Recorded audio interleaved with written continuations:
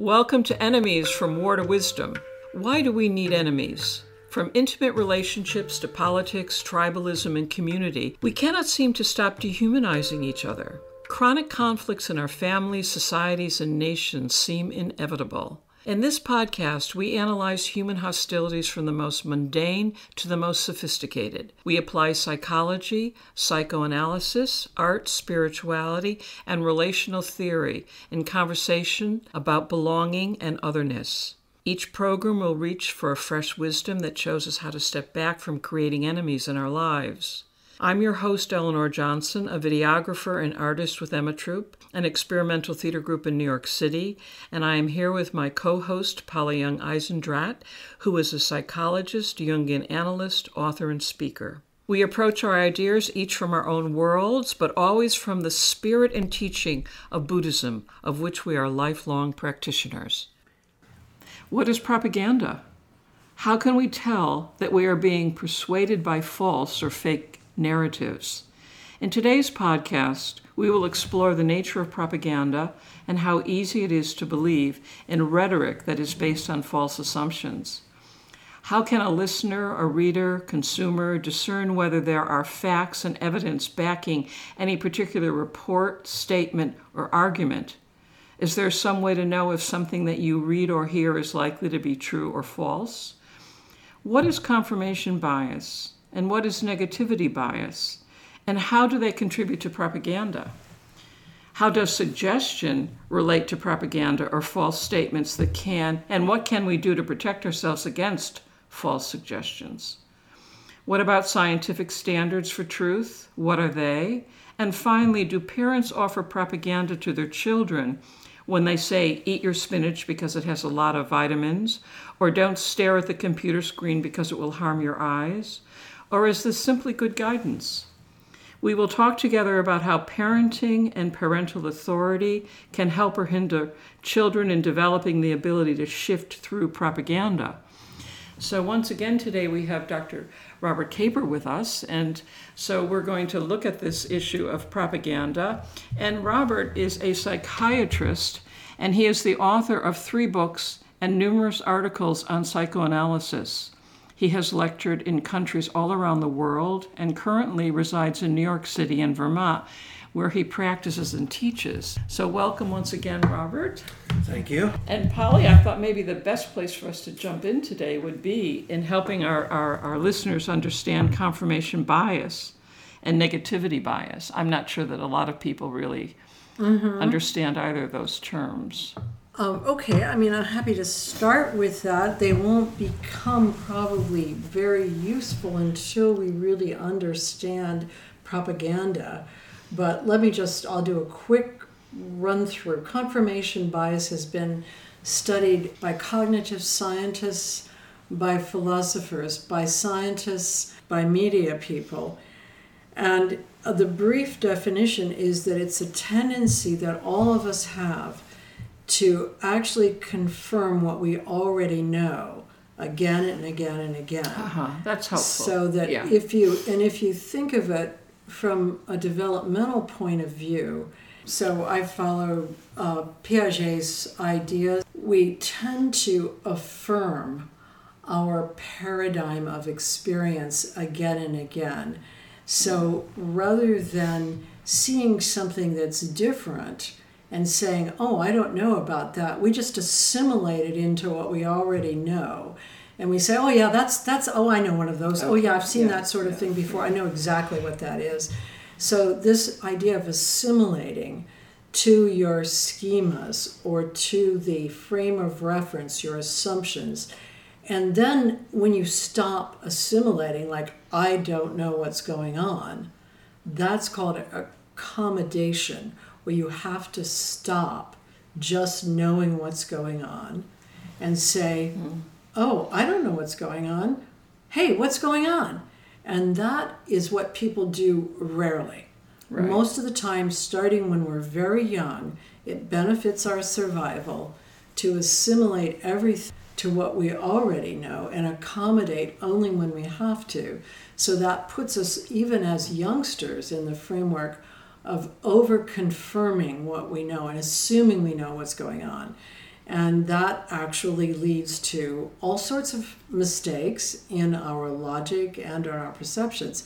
But we don't stop doing it because it makes it sort of an easier way to live than to go around every day saying, I have no idea whether I'm going to live through the whole day or not. We just assimilate everything. Oh, this is just a regular day, and everything, I understand everything that's going on. So that's like a short sort of... that's helpful, thank you. But then I will also talk negativity bias. Yeah. And then, so negativity bias is the tendency to remember what doesn't work. There's also a positivity bias, so it's not by itself, but it's a tendency, and most people have this tendency of, I think certainly in Western societies, perhaps in all societies, to remember what doesn't work, what goes wrong, what hurt you, harmed you, what you didn't like, and to notice those things much more often than you notice what does work, what works well, what actually supports you, what you should be grateful for, and so on. Those things sort of slip by. And instead you notice what's not working. So you tend to have, as a human being, this might not be obvious to people, a more critical eye than you do have a more grateful eye, let's say. You notice what is not going well, and you notice where you are having difficulty and where you're hurt and harmed. So you have a negativity bias in your overall perception, and you also have a negativity bias in your memory, that you remember things that you didn't like or that went against you and so on. So both of those biases function in regard to propaganda. Certainly, but so yes. we can launch from there into talking to Robert about propaganda because he writes about it. Yeah. So I wonder if you would just kind of define propaganda and suggestion, and then talk about how they function, in regard to media, advertising. Everybody, I think, knows advertising, but media, marketing, and then science and medicine and whatever else. I'd like to just say, because I didn't mention this time, we did in our last broadcast together, in Robert's book, Beyond and Thoughts Too Deep for Words, one of the things I wrote down from this book, which I love, is something that you said, Robert, where propaganda's intent is to circumvent thought and reflection, and it undermines learning from experience. The propagandist intends to dominate another's mind precisely to prevent him or her from originating his or her own thoughts. And I just thought, wow, that was such a it was so clear. It was so clear. I think you've answered Polly's question. I couldn't do better. You have to unpack that now, because with your in your own words, with your great wisdom, Robert. She answered my question in your words. Okay. I think most people, again, may think of propaganda as something that's heavily loaded, like on a billboard or coming out of a bullhorn, or it's something that's being. You're talking. Those are sort of gross and blatant forms of propaganda, and I think the same is true of political battles. There's a modern version of that old adage that I read recently that goes, science plus politics equals politics. Yeah, right. Those are gross examples, and the kind of propaganda I'm talking about in the book are much more subtle and usually unconscious. I mean, what we think of in these gross examples of propaganda are consciously and carefully contrived, very cleverly contrived, to kind of scare people or seduce people into something, or to stop them from thinking, because they're going with their fear, or they're going with their excitement, or something like that. We do that unconsciously, and it's no less clever because we learn through experience with people how to do it. And some of us are better than others, but everyone knows how to do it. So what I'm interested in this book is really interactions between people, and there's some There's some interesting scientific work that goes back to the 60s about how people can influence each other unconsciously without them knowing they're doing it and without the other person knowing they're doing it. And some of this work has to do with the work of a man named Condon, who filmed two adults having a conversation, high-speed cinematography. This was back in the 60s. That was the technology. And discovered that someone who's speaking makes very subtle movements in time with the speech, with the rhythm of the speech. They're so subtle that you really have to slow things down a lot with high-speed camera work to see it. Furthermore, the person listening makes similar movements in response to the rhythm of the speaker. But what was most surprising and I think kind of amazing about this work is this also happens if the listener is 2 days old.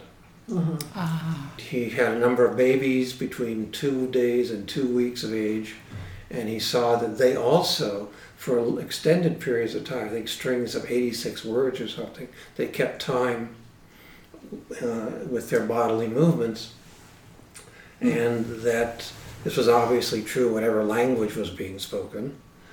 It did not happen with babies in response to rhythmic sounds, like tapping sounds. And if you recorded it happened in response to recorded speech as well as live speech. So it wasn't, cues given by the speakers, because it worked when the sound was coming from a tape recorder.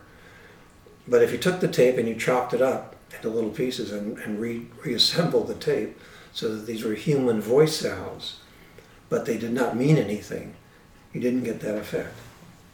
So it's a very spooky result, which is that, babies as young as 2 days of age somehow know, they don't know it, I don't know if they're conscious of it, but I'm not saying that, but their bodies respond to meaningful human speech. And only to meaningful human speech in this way. So that's one piece of work. Another piece of old experimental work, lab work, was done by a man named Tronick. It's a famous experiment called the still face experiment, in which had mothers and their babies, and the baby would be propped up in a little seat facing the mother, and the mother would interact and coo and talk and do these normal things that you do with babies, and the baby would be cooing and smiling back and talking. And then the experimenter told the mother, okay, now I want you to be silent and keep a perfectly expressionless face for 3 minutes. So she did, and the baby would sort of go on as before for a short while, but getting no response would start to look around and look away and start to kind of squirm and show signs of real discomfort, and eventually it would start crying and sort of fall apart and have to be comforted. So there's something about this responsive face that babies need in order to stay together. Without that, they fall apart. I just want to can I say one thing there, just to point out that it's not just babies. John Gottman's work on couples has both of these categories that you're talking about. The one is the slight movement. He videotaped thousands of couples, and then he slowed the videos down. He had them sitting in chairs with a camera right on them, both of them, and he'd have them talk about a small conflict or disagreement. And then he videoed their faces close up, and he also measured how much they shifted around in the seat.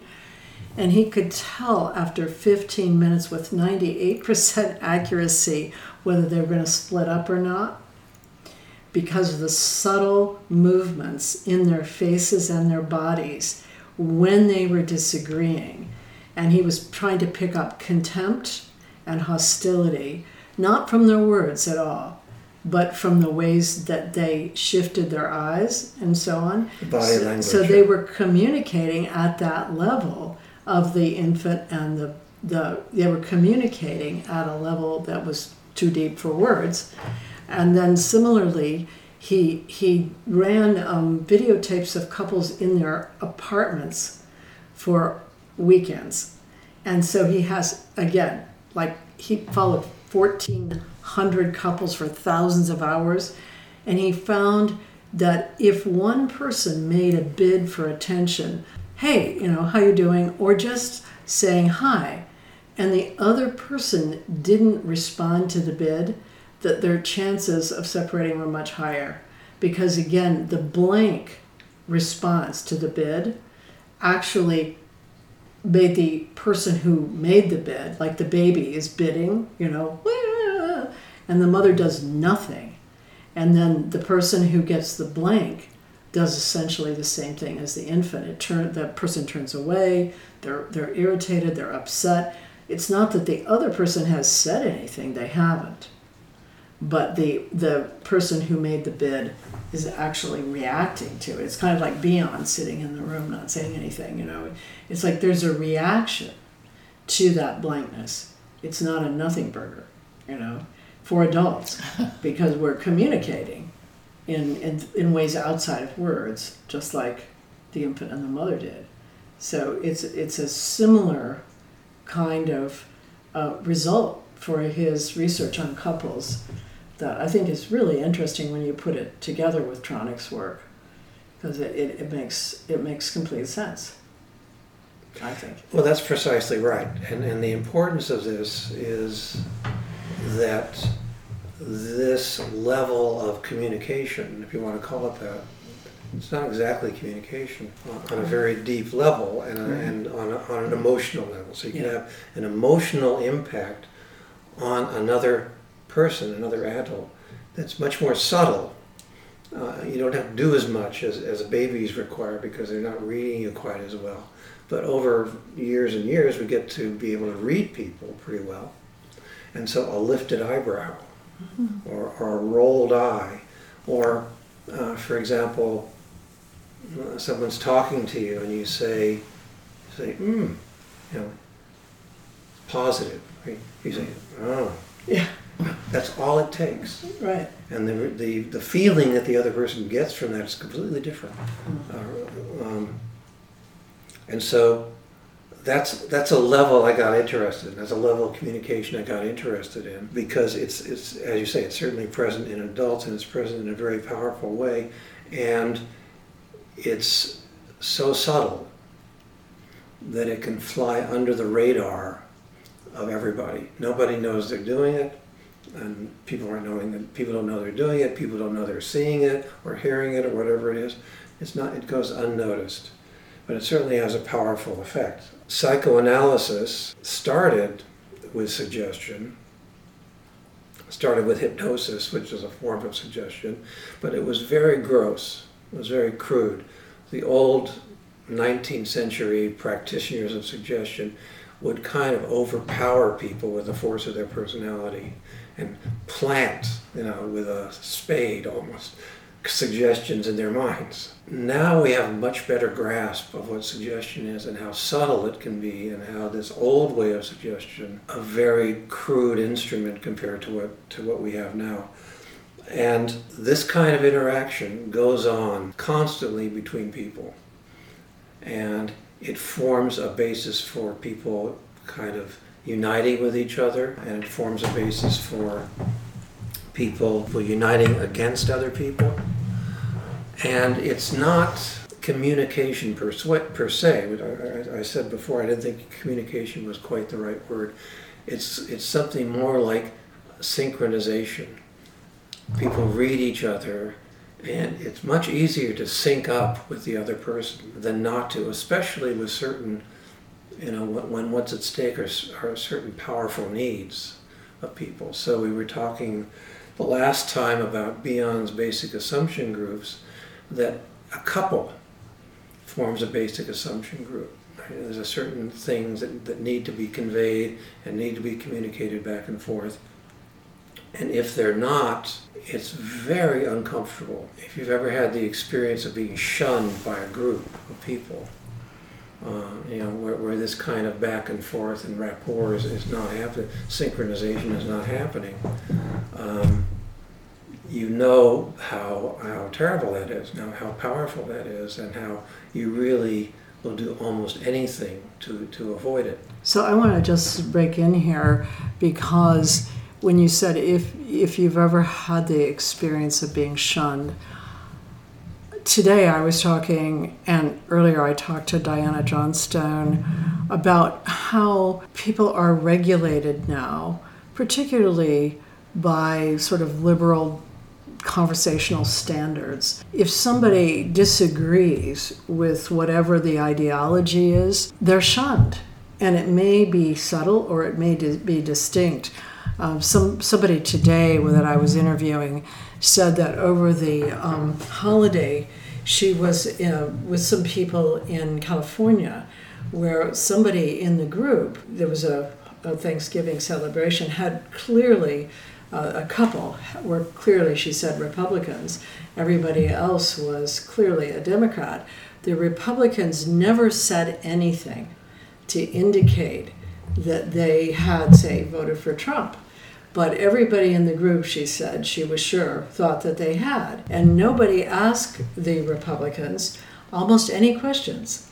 They were definitely left out of the group. So she ended up talking to the man and the couple. He's a very well-known person who started a company and so on. And he said, it just seems impossible anymore to have conversations with educated people because everything is regulated. But nobody had said anything specific. It was just that sense of being left out of the group with certain sounds. She said people would say, but then not go into any, real interchange.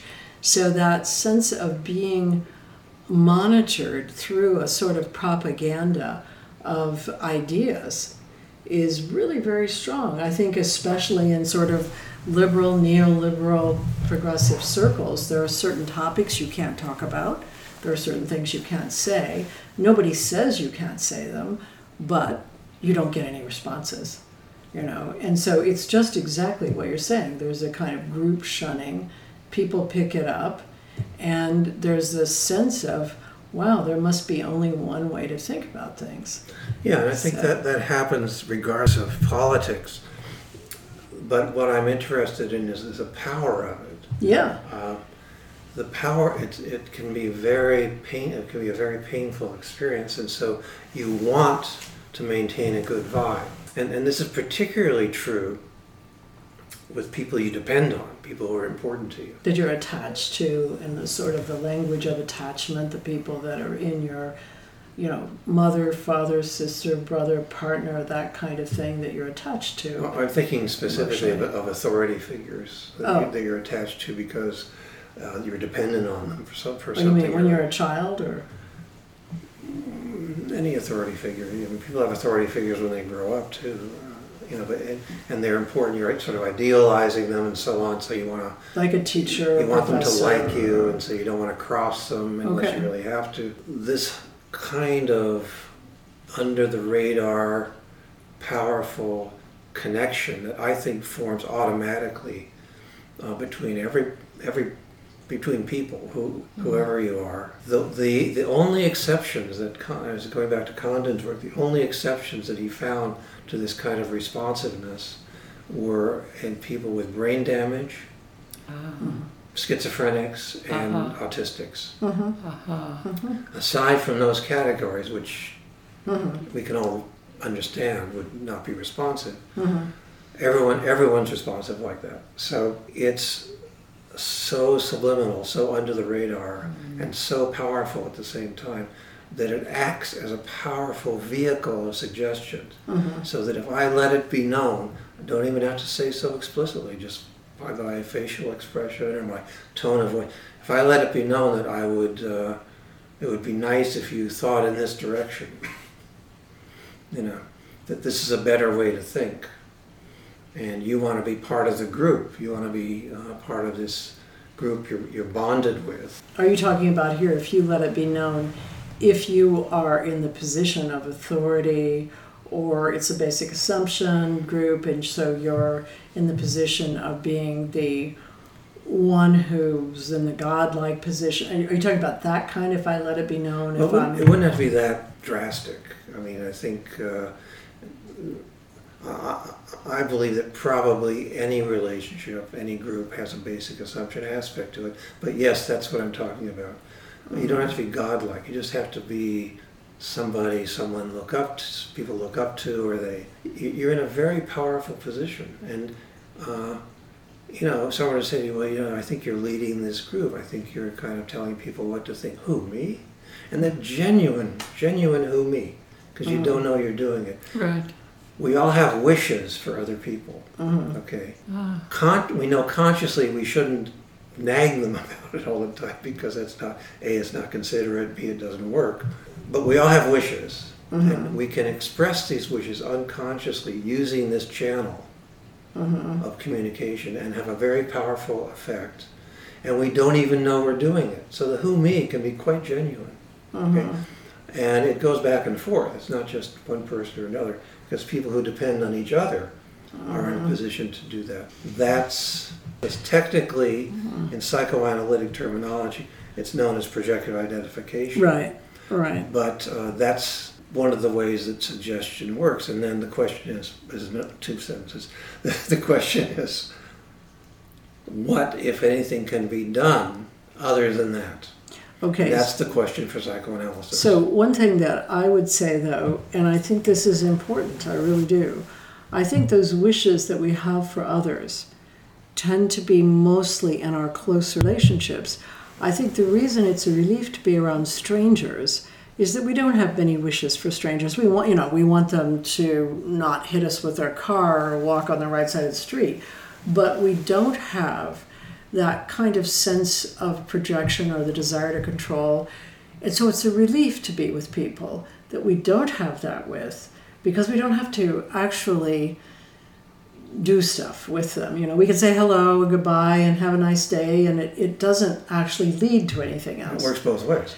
That's right. That's what I mean. It's a relief, and we're now in this COVID shutdown, and so we're not with strangers much.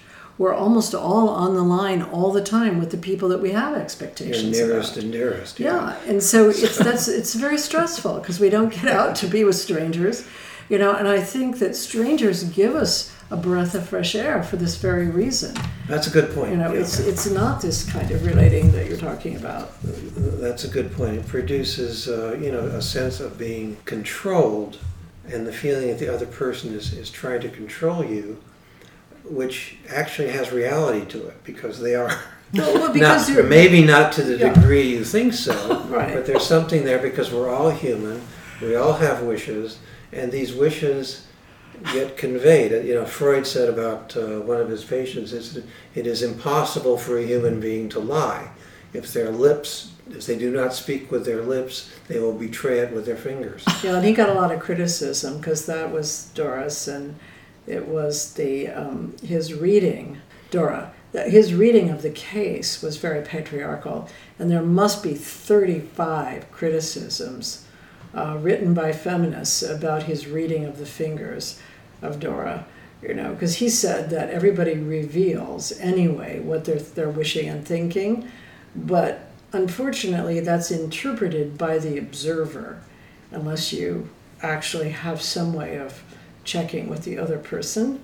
So again, in the framework of projection, with the people that are closest to you, you're watching their fingers more than you are the strangers, and so you may project meaning into them where you don't with a stranger, Well, the point is, I guess the moral of that story is even a patriarch can come up with an insight every once in a while, but well, I happen to think that people do betray in these subtle ways, and we pick up on it without knowing we're picking up on it, and their channel through which this kind of, I'll use the word propaganda now, propaganda is transmitted. Right. This desire to control is that channel. So it's very widespread. It's not just the poster on the wall. Right. It happens all the time.